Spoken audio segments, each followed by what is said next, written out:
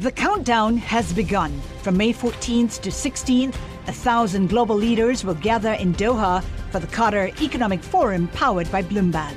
Join heads of state, influential ministers, and leading CEOs to make new connections, gain unique insights, and uncover valuable opportunities in one of the world's most rapidly rising regions. Request your invite for this exclusive event at QatarEconomicForum.com. Brought to you by Bank of America Merrill Lynch. Seeing what others have seen, but uncovering what others may not.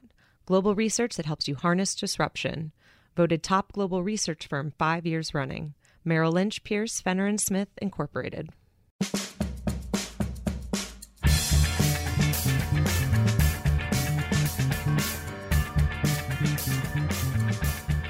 Welcome to Deal of the Week, Bloomberg's podcast on the world of mergers and acquisitions. I'm your host, Alex Sherman. We had two big media deals this week. Well, one big media deal and one big rejection of a media deal. Fox agreed to acquire the 61% of Sky it didn't already own for about $14 billion. This was something where the timing may have caught some people off guard, but the general idea of Fox buying the remainder of Sky didn't really surprise many people. I know it's been on my radar as our tech, media, and telecom M&A reporter pretty much all year. And on the other hand, a deal that's not happening. Shari Redstone, who is sort of the de facto controlling leader of National Amusements, which controls the voting shares of both CBS and Viacom, decided she didn't want to merge those two companies after all. This one, I think, did catch a lot of people by surprise, particularly when seen in light of AT&T's acquisition of Time Warner earlier this year. I think the general consensus was CBS would buy Viacom because its options were perhaps limited after that deal, although our guest for this episode had been hearing for some time that CBS wasn't sold on the idea. That man is Lucas Shaw, Bloomberg's entertainment reporter, and he joins us from Los Angeles. Lucas, welcome back to the show. Thanks for having me. All right, so let's start with Sky, and then we can get to the CBS-Viacom non-deal. So for our American audience, what is Sky? Sky is the largest pay TV operator company in Europe. It provides TV services and internet for customers in the UK and Italy and Germany. And it also operates a bunch of entertainment, news, and sports TV channels. So, for example, if you live in the UK and you're a big fan of soccer, as most people there are, to watch the English Premier League, you do so via Sky. Similar to how you would watch Sunday Ticket for DirecTV in this country? Okay. Yeah. And so why does Fox want to buy the part of Sky that it doesn't already own? As best as I can tell, it's as simple as the company and the Murdochs in particular really like control. As you said, they already own a large chunk of Sky. For those paying attention, it seems like Fox has exerted a tremendous amount of influence over the company in recent years. It's actually a company that Rupert Murdoch helped create 3 decades ago. And I think Fox sees this asset as something that's very appealing, something that with its if it owns fully, it can really invest in and help grow more in Europe, and then also find a way to combine some of the strength that Fox has in the US with its TV studio and its networks with this distribution outlet in Europe, especially as the focus becomes trying to distribute video over the internet and territorial boundaries become less significant. Sky's a big distributor, Fox is a big producer. You put those together, and the logic is not that dissimilar from the AT&T Time Warner deal you mentioned. Do you think that this deal is sort of a reaction to that deal? I think that the AT&T Time Warner deal expedited the timeline for this. The Murdochs have been signaling for a while that they wanted to buy the rest of Sky. They, in fact, tried to do so 6 years ago and only got it all got screwed up by the phone hacking scandal that people may remember with right, the News of the World scandal. Yeah. So I think the AT&T Time Warner deal sped this up, but it was always going to happen. So where are things now? Because I'm for people that maybe have sort of been following this passively, the wording around this is a little different than some of the U.S. deals. There's sort of a temporary agreement here with a price, but it appears as though this isn't quite a done deal yet. Like the Sky board has accepted Fox's offer, but the shareholders haven't. Right? Yeah, you still need the formal deal to clear between the two companies, and then you're going to have the regulators who have to look at it. And there was a great deal of concern about regulatory scrutiny the last time Fox, which was then called News Corp, attempted it. Everybody involved says that they're a little less concerned about it this time, in part because Fox has spun off its newspapers, and one of the problems last time was concern about how much of kind of news was coming from one company in the UK.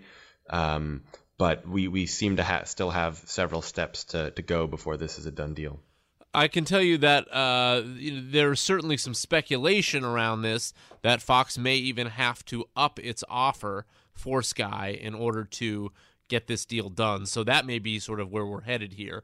Maybe Fox sweetens the offer, and then they're able to get the requisite amount of shareholders. That's still to be determined. Right now, the offer price is 10.75 pence, or that's the sort of the equivalent of about $14 billion. I want to move to CBS Viacom, but first, a quick word from our sponsor.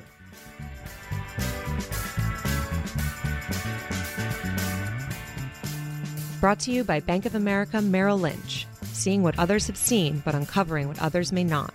Global research that helps you harness disruption. Voted top global research firm 5 years running. Merrill Lynch, Pierce, Fenner & Smith, Incorporated.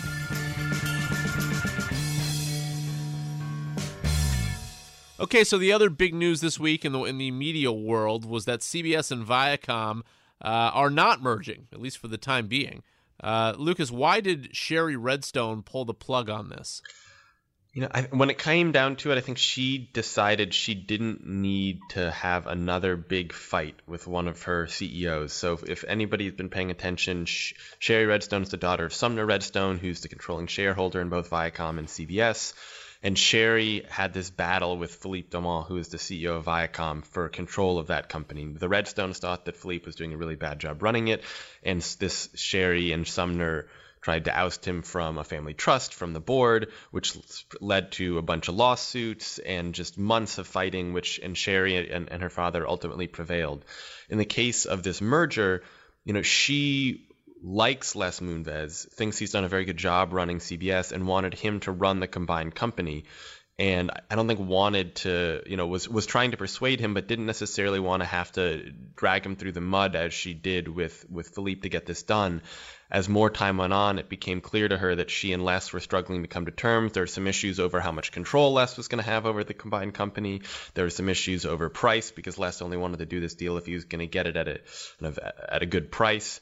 And it seemed that as more time went on, that Shari got comfortable with this idea of Viacom as a standalone entity, at least for the time being, to try and restore some value there. So this is a pretty weird deal. I mean, in years of covering deals like in all sorts of different varieties, I'm not sure I'd ever encountered one like this, where a controlling shareholder of both companies, who theoretically can just do whatever she wants. I mean, in other words, yeah, she can put them together because she gets to control the votes. Publicly said, I want to do this, and then I guess because either she was swayed by Viacom's presentations, or she really got a lot of pushback from Les Moonves and didn't want to rock the boat with a CEO that has done a fantastic job. The person, the boss, the decision maker who wanted to do this, actually changed her mind. Was this a surprise to you?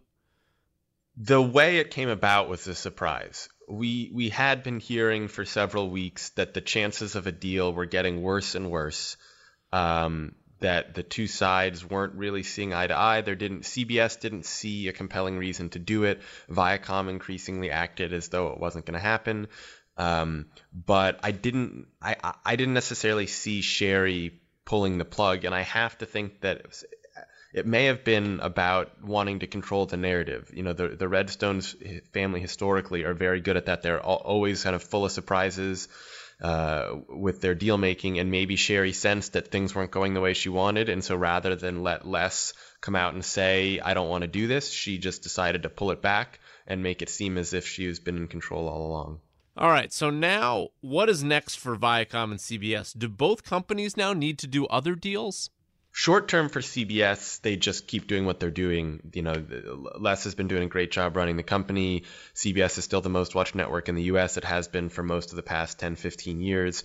And Showtime, their premium cable network, is doing pretty well. I think long term, there is a deal to be made with that company. It's there are not a lot of assets there. They've spun off, their radio division and their outdoor advertising division. It's mostly 2 TV networks, with which now have online equivalents, and that could be an appealing asset to any number of companies. Meaning Showtime and the broadcast network? Yeah, they have the broadcast network and they have Showtime, and then they have All Access, which is a streaming service that's pretty much putting CBS online, and then they have an online version of Showtime, which is also just called Showtime.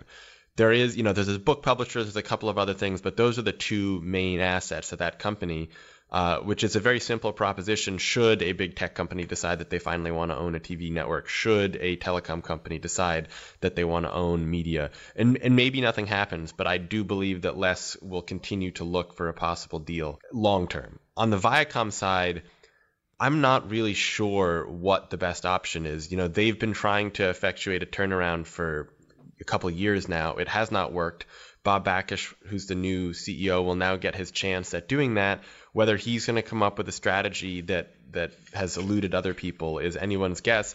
Viacom's in a tough spot because it's a company built on TV networks that appeal to young people. Cable TV was the new technology in the 80s, and so MTV and Comedy Central and Nickelodeon then dominated for the next and captured kind of the imagination of people like me growing up.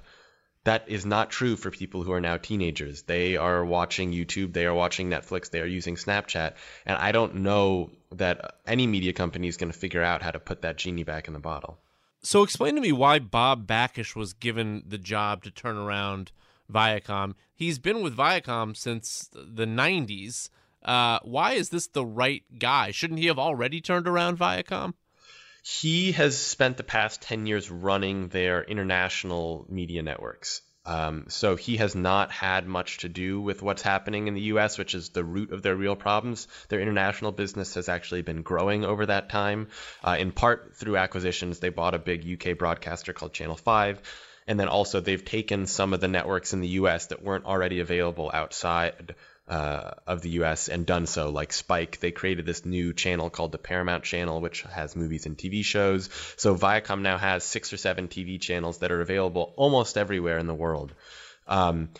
I think he was just the best option they had internally. Viacom was not an appealing job, especially when he got the interim job. They were still in the middle of this turmoil. It was totally unclear what the future of the company was going to be, if they were going to merge with CBS. And so Shari Redstone had to look internally and decide who the best candidate was, and they decided it was him because the 2 people who'd been running Viacom for a long time, Philippe Dumont and Tom Dooley, were the people she was trying to get rid of.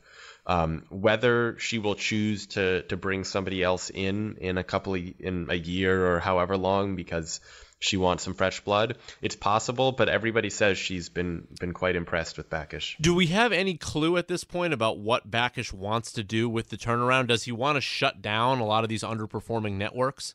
He's intimated that some of those networks could go, but he's been kind of short on details so far. He's said all the right things about where the problems are. The Paramount Movie Studio lost money this year. MTV and Comedy Central are the 2 networks that need the most help. How exactly that's going to work will become more clear over the next few weeks and months, hopefully through our reporting.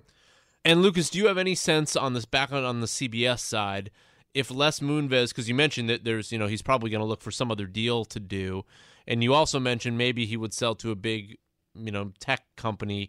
Is there any sense of if he's gotten up there in age? He's almost 70 years old. Is he more likely to be a seller than a buyer? I know his dream deal was Time Warner, but that is, I would imagine, off the table now that AT&T has agreed to buy Time Warner. The idea that CBS could challenge AT&T for Time Warner just seems so far-fetched that I can't imagine that's the route he's going to go. I actually don't know if he's going to be a seller or a buyer. I think you rewind 2 or 3 years and he's definitely a buyer. He's one of the most respected executives in media, both in Los Angeles and New York. It's hard to find someone who doesn't think he's done a good job and he knows what he's doing. But as you note, he is getting older. And when he was asked at this Vanity Fair summit in October why he wouldn't do a deal with Viacom, he said something that I thought was sort of glib at the time, but may have been sort of revealing, which is that he's too old and he's too rich and he just doesn't need that kind of headache. And I think that the more he evaluated what the work that it would take to turn around Viacom, he may have decided it just wasn't worth it. Things at CBS are running really smoothly, and he's only going to do a deal if it's the right deal that, only further cements his legacy as one of the more successful media executives of his generation. Yeah, it's interesting, sort of the why of the breakdown to me, because on the one hand, I actually think you're right. That probably was his answer. And to some degree, he may have been doing CBS shareholders a service by not doing the deal. If Viacom was so confident in its plans that it was going to operate well as a standalone entity, from my sourcing around the situation, Viacom more or less intimated to CBS that CBS was going to have to pay a pretty hefty premium in order to get the deal done. And that may have been one of the reasons why this thing just didn't get done. Even if the controlling shareholder wanted to put the two companies together, she couldn't convince CBS to pay that hefty of a premium when the CEO of the company probably didn't want to do the deal anyway. Yeah, the one thing I'm curious about, and people on both sides are saying all is well, is whether this causes any strain on the relationship between Les Moonves and Shari Redstone. Because throughout Shari's fight with Philippe Dauman, Les was always, he kind of stayed quiet, stayed in the shadows. Everybody always said that their relationship was very good, that they had no problems, and their relationship, I'm sure, was good because Les was doing a good job for CBS shareholders, of which Shari is a large one. But does his refusal to go along with her wishes here hurt their relationship at all? I don't know. Or is the reason that she's backing down on this to salvage the relationship? Could be. Could be. Lucas Shaw, Bloomberg entertainment reporter, on two media deals, one that happened, or at least is happening, and one that is not. Thanks, Lucas. That's it for this week's episode. Remember, you can get all of our episodes on iTunes or Bloomberg.com or the Bloomberg Terminal or on SoundCloud or whatever app you use to listen to podcasts. And please rate and review the show if you have a minute. Also, if you have any guest or topic ideas for the new year, email me, asherman6@bloomberg.net. You can also follow me on Twitter at Sherman4949. Lucas Shaw can be found at Lucas_Shaw. See you next week.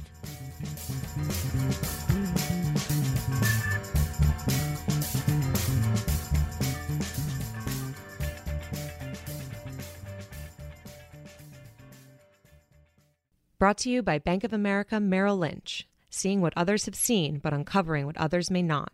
Global research that helps you harness disruption. Voted top global research firm 5 years running. Merrill Lynch, Pierce, Fenner & Smith, Incorporated. The countdown has begun. From May 14th to 16th, 1,000 global leaders will gather in Doha for the Qatar Economic Forum powered by Bloomberg. Join heads of state, influential ministers, and leading CEOs to make new connections, gain unique insights, and uncover valuable opportunities in one of the world's most rapidly rising regions. Request your invite for this exclusive event at QatarEconomicForum.com.